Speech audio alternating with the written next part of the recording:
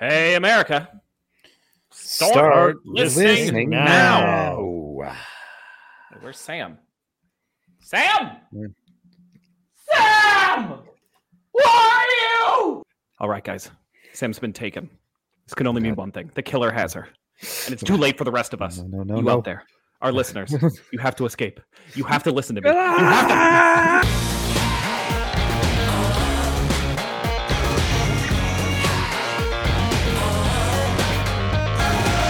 And welcome to another spooky episode of 12 Points from America, a Eurovision podcast from America, the country that was murdered on this site 40 years ago today. I'm Erik. I'm Derek. And I'm Danny. There's no Sam. There's no Sam. She's fine. She's just in Japan. She's fine. The killer does not have her, so far as we know. Yeah, she's simply, in Japan. Yeah, on vacation. Quite literally on the other side of the planet. So yeah, she's having fun, which she never has on the program, I should add. So it's even more of a vacation for her. Speaking of Sam, hit it with... Oh, wait.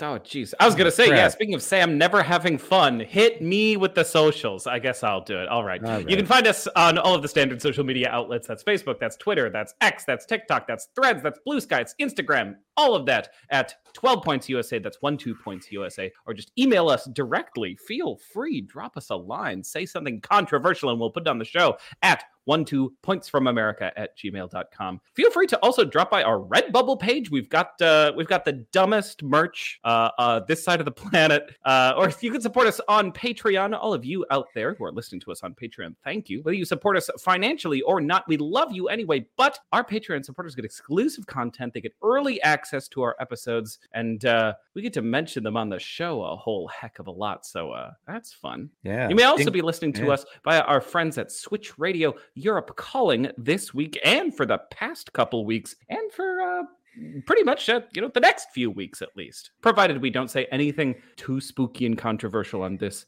week's episode. Sam's not here, so she's not here to rein me in. I can say whatever I like now. Yeah, balls. It's a good thing that what I want to say is also usually okay to air. Luckily for us.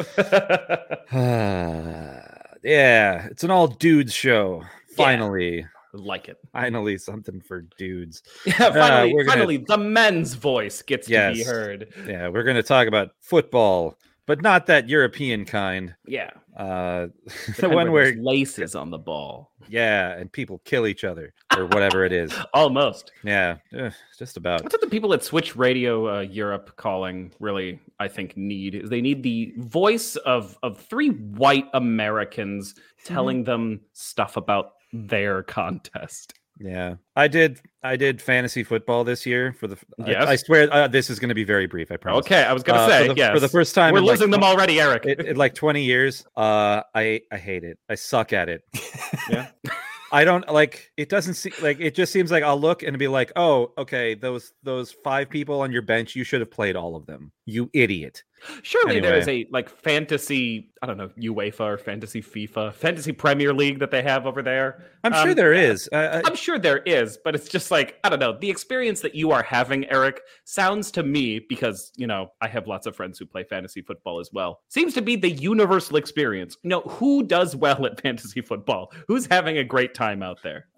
Nobody. I don't think the people who just let the bots pick their players instead of trying to be smart, I think is the thing. Actually, if you're listening in Europe or on Switch Radio and you do fantasy soccer, I would like to know how it works, because there are so fewer counting stats in pitch football.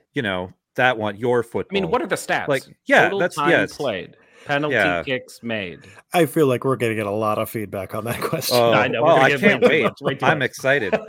Because I feel like it has to exist, but I also cannot imagine how it could possibly work. I was wondering if we could do fantasy Eurovision, but that's kind of just what we do. Yeah. Oh. I left all my best singers on the bench again. Yeah. You know what? Challenge accepted. I'm coming up with a Derek, much to his chagrin, has once again benched the entire Nordics. Norway's cool. Yeah, maybe on our next show or something. I'll big crapshoot whether we're playing Iceland this year. like you get points for certain like props, or pyro's worth a couple points, something. I don't know. For sure. We'll figure it out. Oh, we totally have to do this now. Yes. We're digging our own hole. Sam's gonna come back and she's like, "What have the men done?" Before we have any idea what the staging is going to be like, we need to do predictions for every at least most of the songs. Yes, we'll agree upon a scoring system, and then we'll do a draft. It's going to be amazing. Who's gonna draft pyro? Yeah. Well, we have to specify though, because like there's only a couple of fire curtains every year. Sure. Yeah. No, I'll figure it. We'll figure it out. It's going to be amazing. And we'll encourage all of our other friends and podcasts to do their own fantasy Eurovision leagues, and we're going to make this a huge thing. We're going to be rich, you guys. Yeah. And all we needed was DraftKings. I was going to say, we'll put it on FanDuel. Oh God. All we needed to do was ditch Sam. Anyway, she'll be back.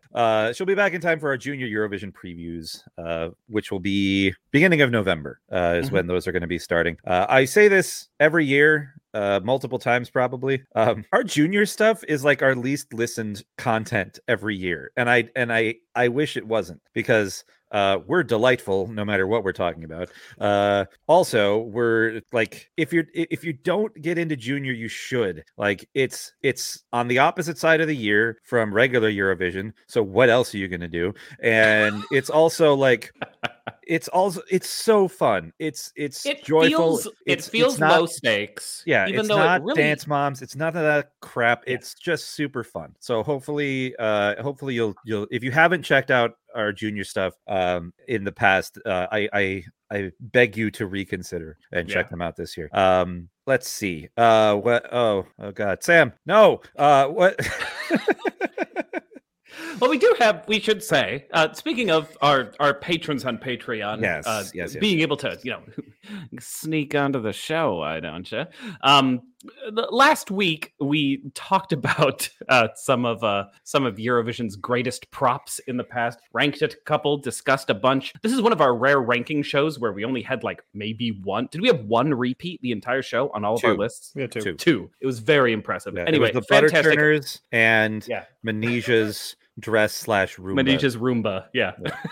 But we asked all of you out there about any props that we possibly could have overlooked, and what props were your favorite. And some of our patrons got back to us. We had Shoegazer MN, who is a longtime fan and friend of the show, asked, "Does Eleni Ferreira's hair count as a prop?" Now, I will say we had a long discussion about wardrobe, about hair. And look, if we count Eleni Ferreira's hair, then we got to count all of the big hair out there. We're definitely counting Czechia from last year. That's what we're counting, which almost made my list until I was like, that's more wardrobe. That's what I have to say on that front. Just for clarification really quick, is hair part of costume and wardrobe, or is that costume. Makeup? Yeah, well, I'd say it's a costume element. It's part of all of the costume. If you're getting 3 feet of extensions in, I think that's, it's part of makeup. Makeup's also part of wardrobe. It's a Russian nesting doll. I'm like second guessing everything now. Because it's like, no, that's set. No, that's staging. No, that's hair. I love how our props episode just solved nothing. Absolutely solved nothing as far as like, well, if it's a carpet is not a prop, or is it? All right, the title of that episode could have been "I'll know it when I see it." The props are here. So thank you, Shoegazer MN. The answer is no, unless it's a different day. It does. In which case, yes, maybe. Andrew Davis also said we have to discuss. And we definitely mentioned some things about San Marino on the show last week for sure. But Andrew Davis says we have to discuss how San Marino sent Valentina Monetta with a prop every year, which is true. The laptop in 2012, the orb in 2013, noted, not Duncan Lawrence's, and the curtain in 2014, ? Which is again prop as a set piece, ? Who knows? And then of course that old line, Jimmy Wilson in 2017. Truly the greatest prop. Hit him with the rim shot, Derek. Insert the rim shot. We'll get it in post. We'll get it. He was such a nice guy. I like that he looked like Michael Dorn from Star Trek. Oh, He played wait, Barack Obama Oh, Wait, what? in a German musical production of The Audacity of Hope, I think. He What? was What? Barack Obama. okay. I have to say this. This might What? be absolutely nuts. This is sort of like a tiny little sidebar, but it's related to Europe and music, so I'm going to go on it anywhere. Europe has, or specifically Germany, has absolutely bonkers bazoo musicals. Broadway, the West End, we're not ready for it. Germany goes absolutely nuts.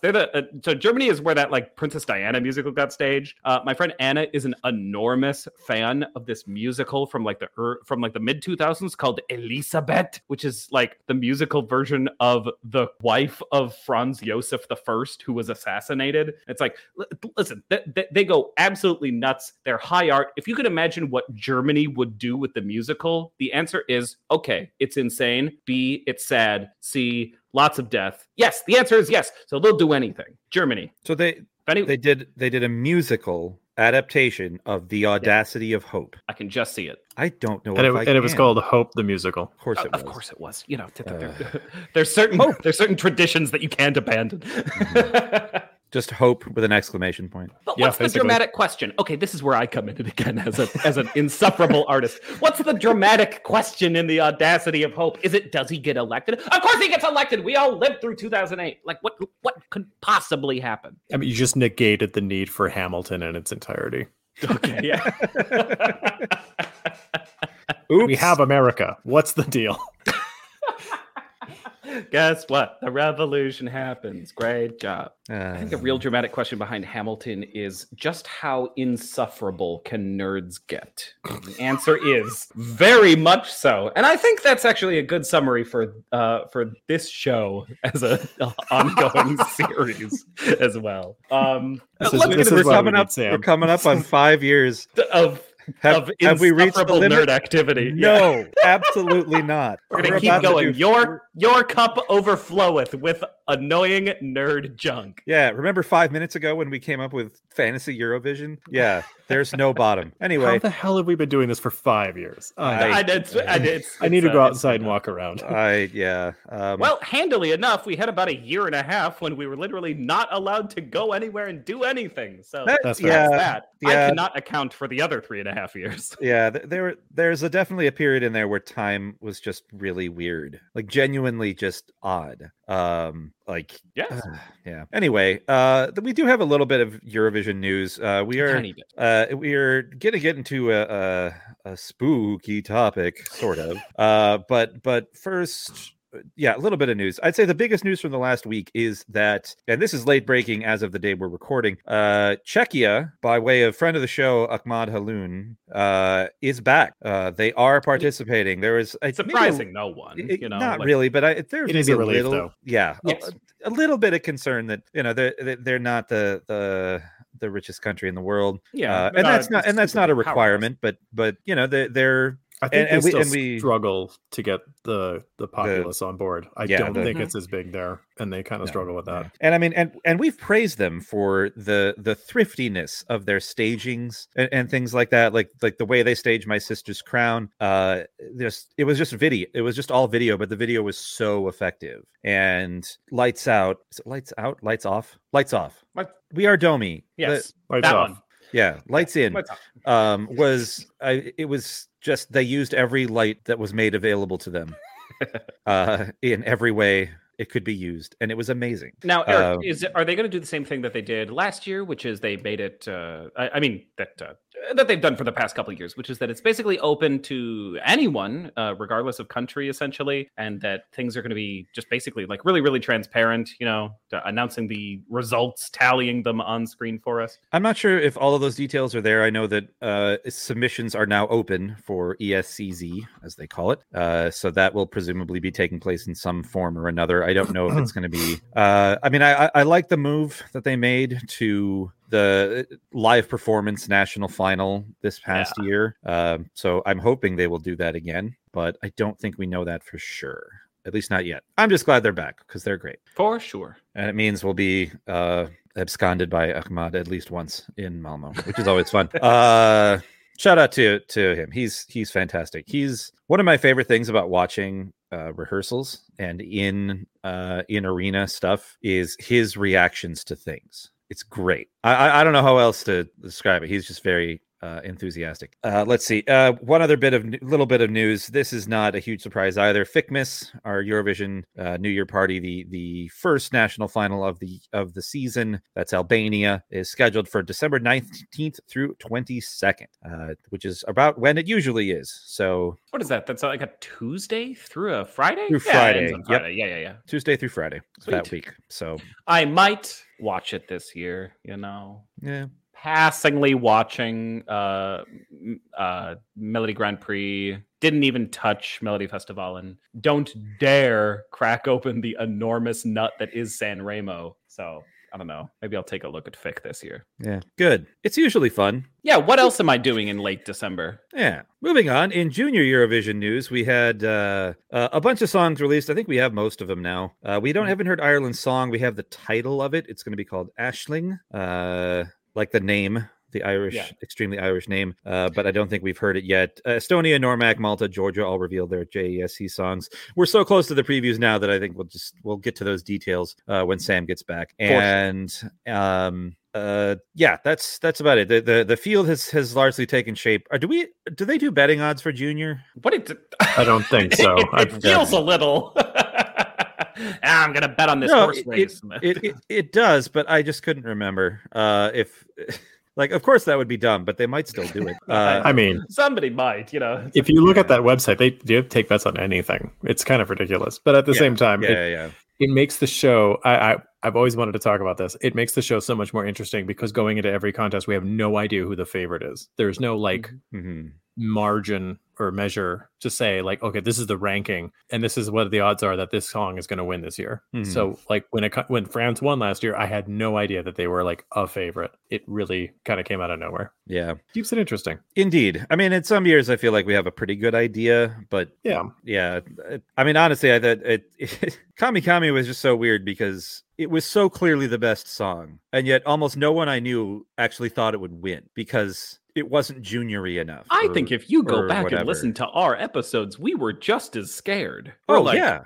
Are they gonna be okay with a song that belongs on adult radio working at the kids contest? It's a top 5 song at regular Eurovision, and but like, what does that mean for junior? We don't know. And as it turns out, it's good. But like going in, I thought TikTok, the kid from France, they were just gonna do it again. That production was ridiculous, and it came close, and then they won the year after that. France is the new, I don't know, Sweden.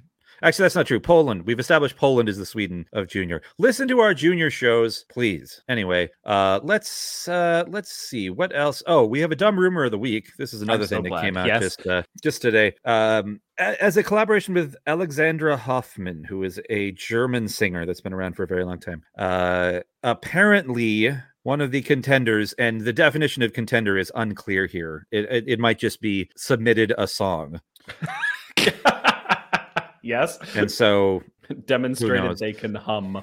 Yes. But there's a collaboration between her, Alexander Hoffman, and Jørgen Olsen, one of the Olsen brothers of Denmark's Fly on the Wings of Love, which won the contest in 2000. That's why I remember that name. He is apparently taking another shot at making the contest, this time in Germany with this German artist. That's really all we know. Well, surely he wouldn't be singing. I don't know. I mean, we don't know anything about the song. We don't know anything about its reception among the folks doing the deciding in Germany. But apparently, it was. So anyway, we might be getting the Olsen twins back. I don't know. Thank you. The extreme like looseness of this, the fact that there's not really a ton of information other than Guy did a song is with Gal, as it turns out. It's dumb. That's why it's the dumb rumor of the week. Look, for every Mika will be hosting in Turin, we have 20. ABBA's going to do MGP, you know. Mm-hmm. Or Melody Festival. ABBA doing MGP would be wild. What if ABBA was just like, we're crossing the border, just to, throwing some double deuces across the board? Yeah, that would be, or ABBA doing like San Marino or That would How be about doing the wild. American Song Contest? Ooh. Yikes. Okay. All right. Let's get to our main topic. Let's not a ton of news right now. It's mid-October. What do you want? And and Junior Eurovision is already completely sort of rolled in. So yeah, just about set. So we need to have content to provide, and it's October, so we're going the spooky route. We're talking about fears, sort of. Not fears as in like Eurovision is going to be affected by the skeleton war, although that is a concern. Sooner or later, we'll all be drafted in the skeleton war. Yeah. Yes. Yeah. Everyone fights in the skeleton war eventually. That's right. Unless you get cremated. Cheat code.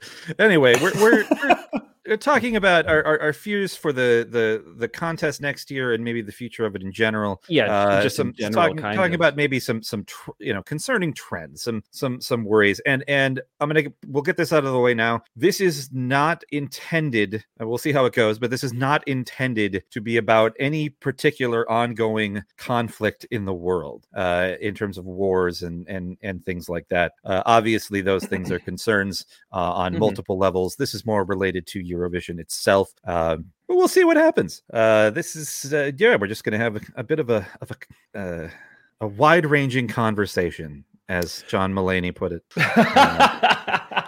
Well, I think it'll be we're a little bit joking calling it a spooky episode, but I don't think we'll be getting too heavy in this episode. But it is a fairly serious topic, one that's not going to be not a real bunch of zingers in the second half of this contest, maybe. So it's a contemplative episode. Yes, yes. We'll be introspecting here after being absolutely wild last week. We'll mix some Monster Mash in post just so that it's like, yeah. Anyway, right for that. Well, yeah, try and clear that, and then when we don't, Anyway, where do we want to start? Derek, you had a couple of thoughts that we kind of talked about before we started recording. Why don't we start with you? Do you want me to start with the one I brought up initially? Sure. Yeah, the one because I think it's a unique perspective for you, especially that a lot of the listeners won't be sharing. Okay. I was looking at my list and I kind of realized they all sort of revolve around the same idea or concept, which I'll bring up later in a surprise plot twist ending that you never saw coming. It was Eric's mother. Sorry. Mom, how could you?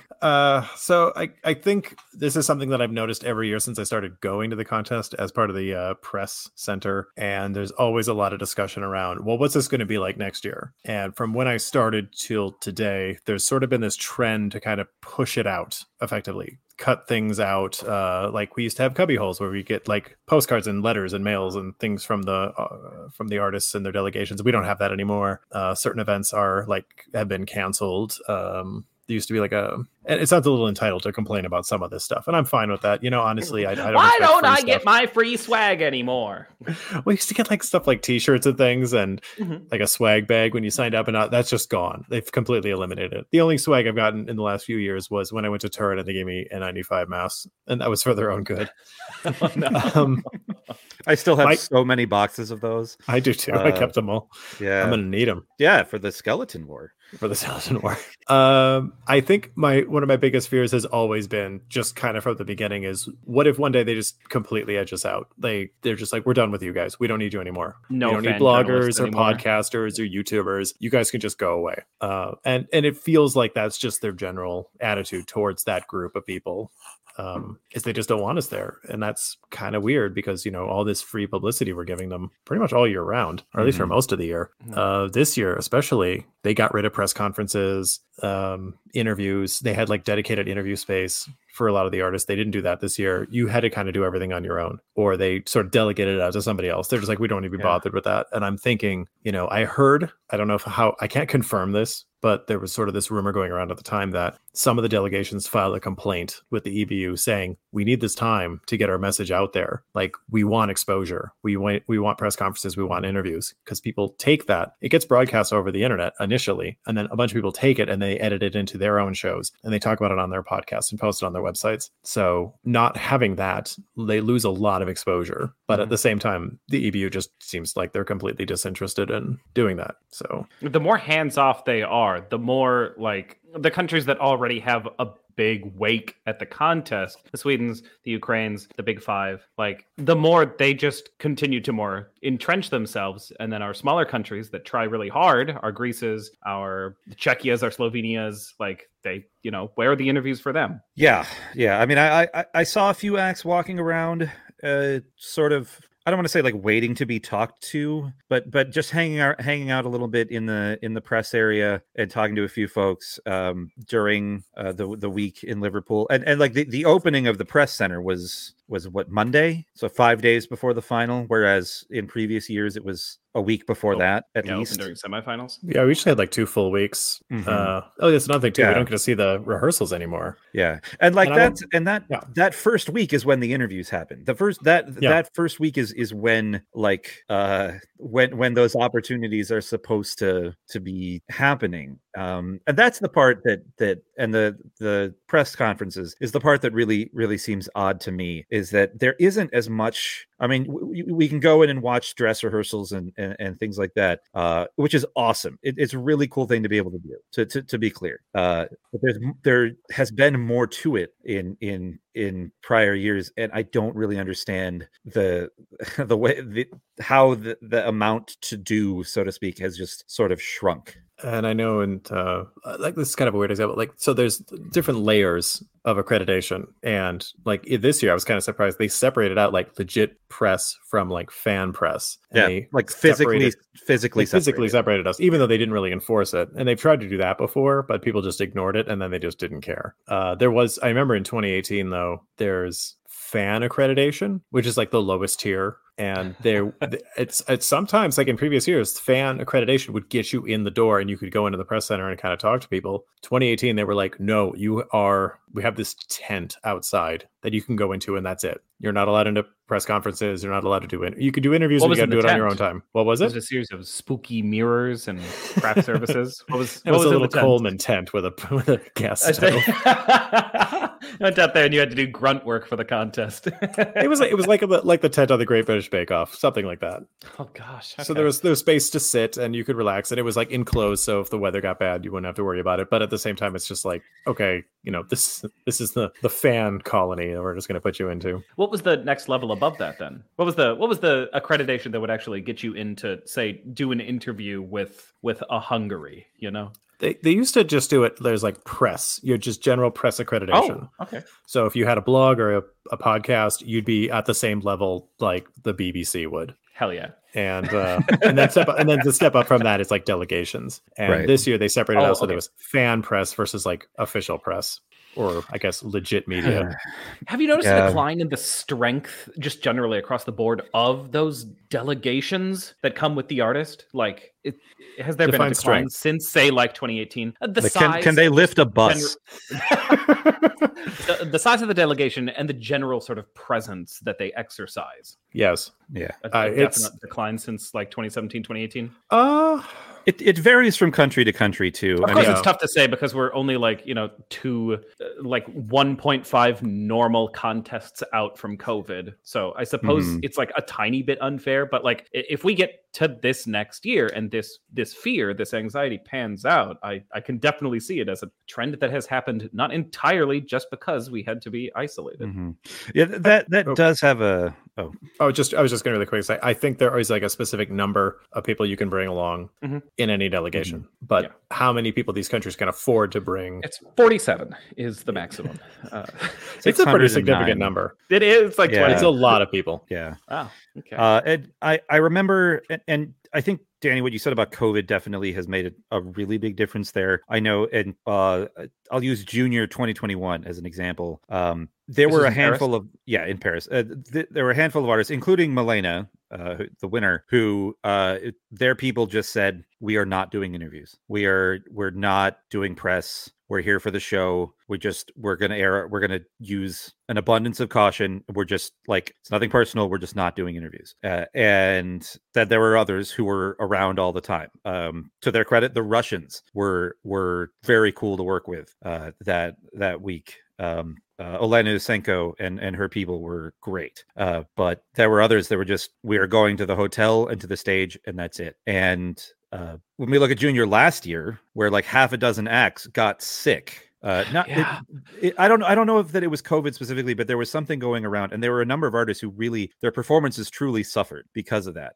It's hard to blame an act for just choosing to not be accessible. That being said, making it so it's not even an option, like what happened in Liverpool, is just odd, and it does seem to be part of a trend that is spooky. Well, to kind of give a really quick counterexample to that, and I feel like I've been taking up a lot of time here with this, but that's all right. In 2016, Agneta, I forget how to pronounce her name, the singer from Norway, she sang Icebreaker. Yeah, Agneta. She had, I'm trying to be compassionate here. She really struggles with her mental health. Like, she's got some serious issues that she's working through, and she was really struggling. Like, she went to the rehearsals, she did the performance, but when it came time to do the press conferences, the head of press came out and he said she is not doing press conferences. She's just not up for it. And you could sort of tell they knew that this was hurting them, that she just wasn't there, wasn't doing interviews, wasn't doing press conferences, just wasn't present at all where everyone else was, and they were losing a lot of exposure. And you got to take care of your people. We're not saying we are owed something by them, but like if they want the opportunities to be there, they should be there. Yeah, and I don't fault her for making those decisions, but I feel like that kind of hurt her a bit, and which is unfortunate. And I don't want to for her to choose to step away from that. Like, okay, great, I totally understand that, but to say like, okay, nobody's going to do this anymore, it's just like, well, where's the fun in that, you know? Yeah. Danny, what about you? What's a fear that you have? Okay. Is it blankets? It's yes, blankets in midair with two little eye holes cut out. Cool. Not ghosts.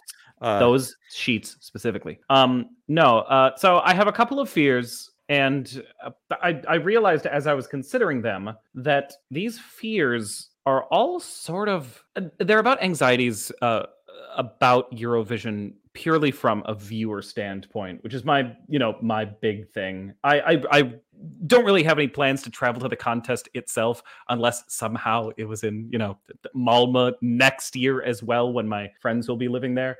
But like, somehow I have three big anxieties about the contest that Czechia, in their national final format from the past couple of years, sort of safeguards against. So bear with me. So I think that the big strengths about the way that Czechia does their national final is that it is basically open to the entire world as far as voting is concerned. And also just in terms of letting people who have not necessarily the absolute strongest nationalist heritage tied just to the Czech Republic be actually able to compete as well. I think the second thing is that the process appears, at least, very transparent. And the third strength is that it is controlled almost entirely by popular choice. And I know that last one is going to be a little bit controversial, so I'll start with that one, actually. I know you shared this fear, Derek, that because of capital W what capital H happened this year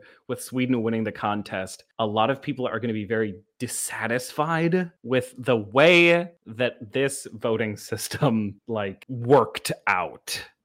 We've talked about it enough. We talked about it enough back when we were doing our retrospective on the final. But the fear isn't so much that the juries are going to mess it up again. The fear is that they're going to tinker with a voting system that just sort of rewarded a very, very popular song. What I like about Czechia is that they've done away with this and just decided that everyone who calls in gets a vote.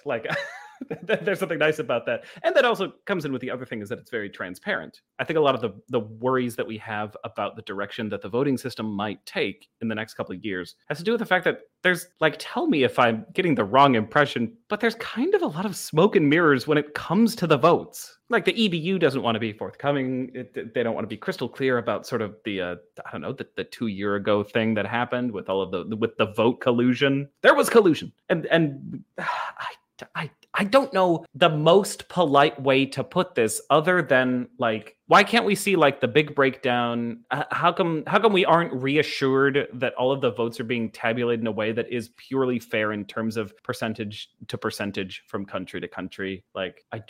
I just wish I knew. And I suppose it's handy with a country as small as Czechia that it's just get to be like, oh, well, it's just a couple 10,000 votes or so. Danny, can I interject here? Yes, you can. Because this relates to one of the fears I have, yes, which is basically the opposite of what you said. Oh, yes? Is that the public is going to mess it up again? My fear is that capital W what capital H happened in 2023 is going to lead to a overreaction and a major change in how the scoring works that I don't know is if it's a overly reactionary thing, if it's necessarily going to be quote unquote good for the contest. Yeah.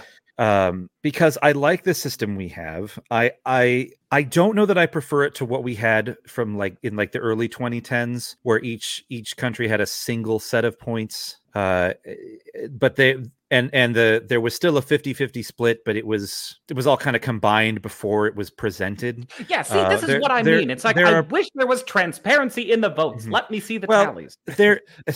Yeah, I think that would be interesting. I think some of that info, like the jury vote breakdowns, are sometimes made available. And the jury, I know from country to country, the way that the juries convene and decide their votes can be different. So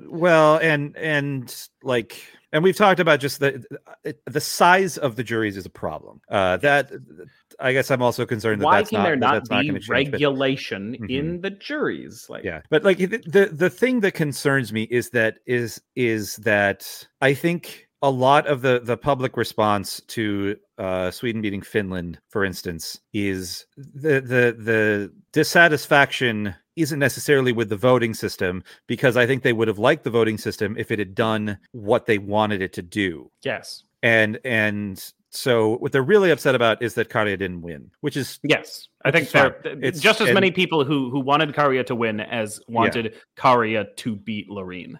Right. But I remember seeing people on social media, you would see the same person 2 days apart say, we need to bring back the juries because this didn't qualify. And then we need to get rid of the juries because Karja didn't win. And there's a level of irrationality there that is kind of impressive almost, but also on the internet. Are you sure?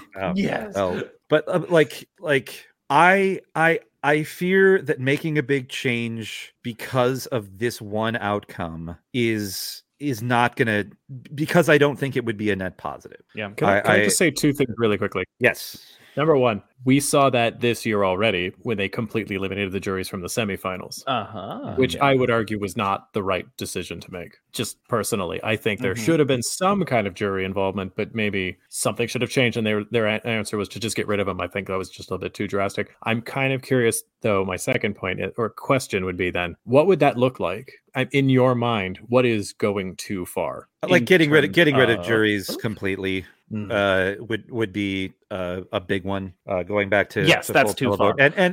And they have done that, but there's a reason they stopped doing it, because a lot of it was that when you have Malta and countries like that don't have the diaspora, if you're going 100% televote, they're just done. They don't have a chance, and it favors certain countries too much. And so the goal of the split vote system is to level that playing field a bit. If there's an evolution of the scoring system that keeps that in mind, and I'm not going to speculate on what that could be, but if there's something that maintains that goal, cool. If they're making a big change because people got mad, less cool. That's my concern. I'm saying we should eliminate the Electoral College is what we should do. Also true. Yes. I think so that sort of bridges to the first/last of my things that had to do with the things that I feel like Czechia's national final does well, that sort of assuages my fears about the contest at large, which is sort of the openness of both submission and the openness to voting from the outside. Because the whole thing about the voting system is that it's sort of punishing in a way that I feel has been a prime force in encouraging, just as much as money, a lot of countries that were around 3 years ago to leave the contest. I understand that like the socio-political situation in Hungary is more like why Viktor Orban doesn't want Hungary to really be a part of this Europe-wide competition. But a country like Montenegro, which is quite small and rarely does bombastically well, has left just because it's like, well, it's not that it costs a lot. It's that our money doesn't do anything. And so what I liked about like having the votes for Czechia's national final and for the semifinals this last year at Eurovision is that, why not let all of these countries sort of have a big say, even if they're not the big five, even if they're not one of these big powerhouse countries, there's got to be a way for them to still count. And I think that's my big fear about the contest is that these smaller countries feel like they don't matter. I know we get these minor countries in the top 10 all the time, but like it's the same 10 countries in the top 3 every time, it feels like. Montenegro is a good example because they struggle. Yeah. They had a few finals appearances, but that's it. Like they haven't done well. And I mean, obviously there are countries that have broken that mold. Portugal is a really good example, but like it took them 50 years. Yeah. And literally like, yeah. And yeah, it's definitely a fear, a concern, a spooky thing that like some of these, especially like Eastern Bloc areas that we might just stop seeing. Yeah. And this might come from the fact that my first contest was the largest Eurovision contest that there ever was.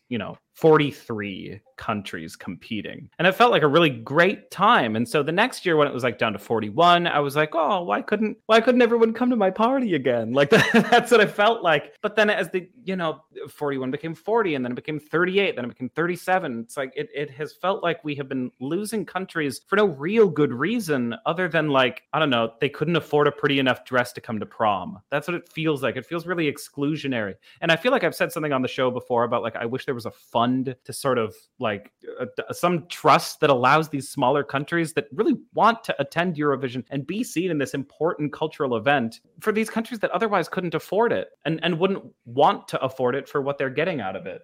I would hate to say it feels like the fear here is a breakdown of the very spirit of the contest. I mean, I know there's a solution for this, and I do see it's obvious which countries have money when you actually are there and you see them. I mean, not to pick on Sweden or anything, but I remember Benjamin Ingrosso. What? Derek not picking on Sweden? No, but just really quickly, Benjamin Ingrosso and Robin Bankston, when they showed up, they all had like branded jackets and like their whole team was like swagged out. Huge stars beforehand, though, But even then, it's just like they all come in, they got the uniform, they got all this stuff, and then you look at another country like Czech Republic or something, and they're just kind of holding it together the best they can. We Are Domi had T-shirts. They had T-shirts, which is nice. Like, but that's it. And it's a medium. I would hate could have fooled me. Like all of the promotional videos, the music videos that We Are Domi was able to scrounge up, they seemed like professional stuff straight out of LA. You could have fooled me if you didn't tell me that this was Eurovision. And it's sad that they have to go to Eurovision and then just sort of like be dwarfed by these huge contingents to these well-pocketed countries. Yeah, but I mean, how do you balance that out? I know. I'm not saying it's wrong. I'd like to see the smaller countries get some equity there, but at the same time, it's just like, okay, well, Norway, you have a high GDP, therefore we're going to charge you more to be at the contest. Your pyros are going to cost a little bit more because we know you can afford it. Yeah, I know. We can't do something like that. Yeah. So that's the fear, is that if these countries are allowed to spend so much and throw their weight around, then, I don't know, we go to a contest that is just people singing in front of the orchestra. And I know we can't go back to the way that Eurovision was in 1968. We can't. And, I don't know what the solution is, but that's why I'm afraid of it. That's why it's so scary. That's why it's so scary, Derek. Who's up? I've got like one more thing that's probably pretty quick. Derek, what do you have? I got two more, but I'll be quick. Okay. Oh, all right. Why don't you go ahead? Okay, really fast, because we already talked about this. I have the opposite fear that you do, in as much as it leads to something else. I fear that they're not going to change the voting system at all, and that is going to lead to sort of a disillusionment of the viewing audience to participate. Just because I'm not saying it's rigged, I'm not saying there's any impropriety going on, but if the audience starts to see that certain countries are favored, that the jury can come in and put their thumb on the scale and sort of push a certain song over the finish line, they're going to be less interested in spending 20-30 euro to vote. I mean, the viewing audience. That's fair. I mean, it just kind of comes down to like the viewing audience, their eyeballs on screen, to advertisers. They're spending money doing televotes. The jury doesn't generate revenue. If the jury went away, the show could keep going. Sure could. If the televote goes away, that's a huge amount of money that just disappears. And which I say this as somebody who spent 60 euros on Eurovision this year. and it just kind of concerns me if people start to lose faith in the system, that they're just going to kind of stop. Like, maybe I don't have to vote this year. I mean, it's not an election. This isn't a president. I mean, if you don't vote for the president, that's bad. If you don't vote for Eurovision, well, it's just like, okay, it's entertainment. But voter disenfranchisement can still be an affecting issue. Yeah.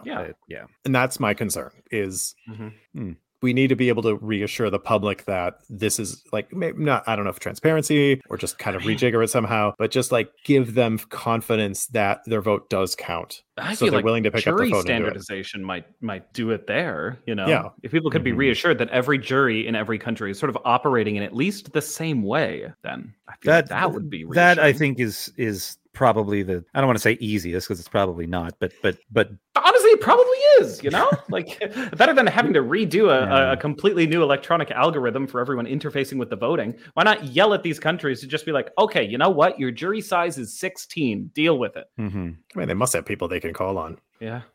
I mean, there's an enforcement apparatus. Save a couple of spots on the juries for like Eurovision experts. Yeah.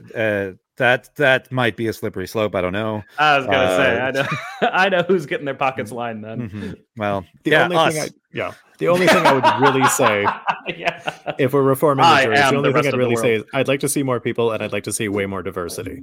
Yes, because I feel like so much rock whiteness. songs, rap songs, ethnic songs are just so poorly looked upon that I would hate for countries to be like, well, we're not going to send a song like this ever again because it's pointless. Literally. That's also a concern.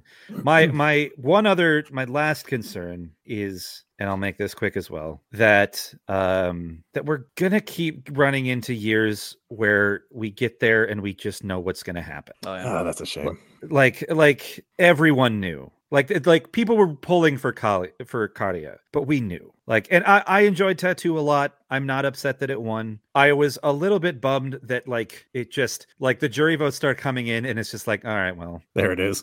Yeah, like we know who's going to win the jury. We know who's going to win, and the only thing we don't really know is like the numbers. Who's coming in second, third, and fourth. In Turin, we knew what was going to happen. That was a bit of a different situation, obviously, because it was Ukraine and it was the public support and all of that. 2021, we pretty much knew. that was 2021. I would say we had like 3 front runners, but it was. I think when we got to the day. Måneskin was not a sure thing. When we got to the day, it was going to be them, or it was maybe going to be Barbara Pravi. Maybe obviously 2020, the gift that will never stop giving. I think that one could have really been interesting. Duncan Lawrence was kind of the same thing. Toy was kind of the same thing. Eleni Ferreira was kind of coming up, but at the end of the day, it was just, you know, we knew, and I don't quite know what we can do about this. I mean, and I know that like as folks that are talking about this and making predictions and things like that, we're maybe even kind of part of the problem here. But like and Derek, you talked about how not having betting odds for Junior is such a nice thing, and I love betting odds. Don't get me wrong. we talk about them all the time. We have betting odds for next year right now, and like. Who's in first? It's I don't know who. Is it Sweden? Yeah. Sweden, the hosts, in first. They're always first it's either Sweden or Italy usually. It's like picking the Yankees in baseball or something. Like it's just they haven't been great lately either. But it's the safe bet in October is the thing. But I would love it if somehow there was a way to restore a bit more excitement towards a result. It just seems like it seems like it's so almost like solved now that we can see who's going to win before it happens. And I was just saying, don't change anything, or don't change it too dramatically. But at the same time, I don't know. Maybe something like that would make it less predictable and alleviate this other concern I have that it's just becoming a bit anticlimactic by the time we get to the final, and it's like, oh well, yeah, we knew that. Why did I come here? Yeah, I don't know. That's what I got. It's so weird looking at the last physical challenge. Oh, maybe American Gladiator style. Ooh, the Eliminator. It's interesting in the last not many years, but I think there's been a few instances recently where there's been somebody who's the front runner straight out the gate. They kind of went into the contest thinking, okay, it's just going to be them. There's no question about this. But then another song kind of comes in, Fuego or Beautiful Mess or Voila. It was like, oh, maybe this year it'll be this other person, and then it never is. And I'm just kind of at a point now. You're right, where it's just like, who jumps to number one in the betting odds as soon as the song is released? Okay, it's just going to be them. At some point, this is kind of like pro wrestling. At some point, for real. At some point, the underdog has to win, or it stops being interesting. And so you're gonna say Lorene's gonna do a heel turn. Yes, Lorene's gonna hit Kari with a steel chair. Yes, they're gonna fight in Hell in a Cell. Actually, it's Lorene with a steel chair. Maybe we should do that. Okay, introduce steel chairs. Eurovision Mania. Introduce press tables that people get thrown into. Yeah. Mm-hmm. Yeah. If you guys get to the venue next year, and a lot of the long tables are surprisingly easy to collapse, I think you should let us know. Well, you heard it here first. Yeah. We're adding violence. That's oh god. We're adding spun sugar glasses. We're adding breakaway chairs. Suggested that, but that's fine. Yeah, there's enough violence in the world, I suppose. Derek, you had one more. This might be something for a discussion for another time too. But I was thinking, just because of the writer's strike in Hollywood recently, and this whole debate about AI, one of my fears is eventually we'll have an AI written song. I'm guessing in the next few years, even, and like that one we had. Yes, exactly. But I honestly think how good that was. Every year there's a few songs that honestly are just really, really generic kind of love songs or whatever. And it wouldn't take a lot for an AI to just kind of skim thousands of songs and throw together a 3-minute pop song that hits all the regular beats and then doesn't cost them much of anything to have written, and then just hand it over to their staging people. And well, not just Sweden, anyone really. I think Cyprus this year fully bought into the Swedish machine. They're like, we're just giving you complete creative control over this because we want to do well. And I can see a country like Cyprus or another smaller country that kind of struggles to say, let's just get this really slick machine to put together a song for us, and then we could just focus on other things. And then it's like, okay, we'll just have a really good singer and really cool staging, and then we'll just kind of focus on that instead. They want the Swedish touch.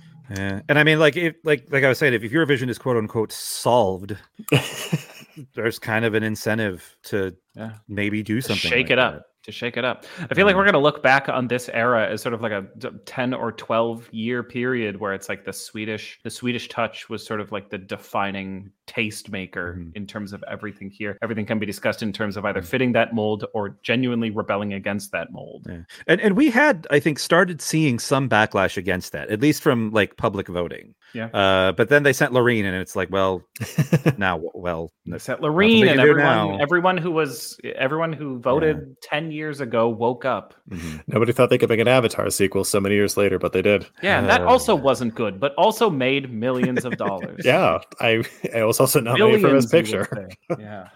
Go figure. Blah.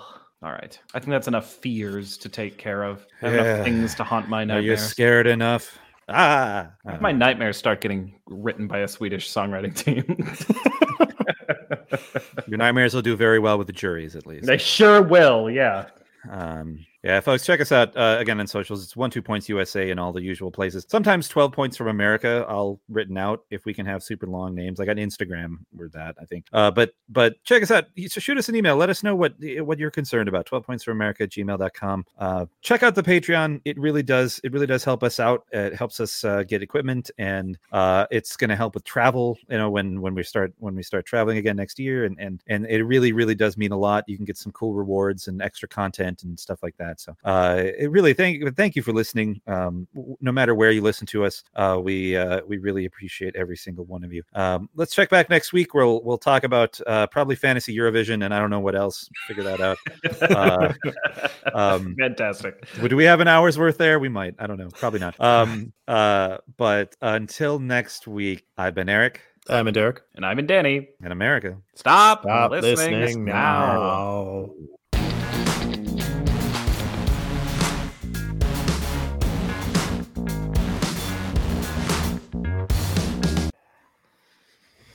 All right. What was I talking about? I don't even. Whatever. What were you talking about? I don't know.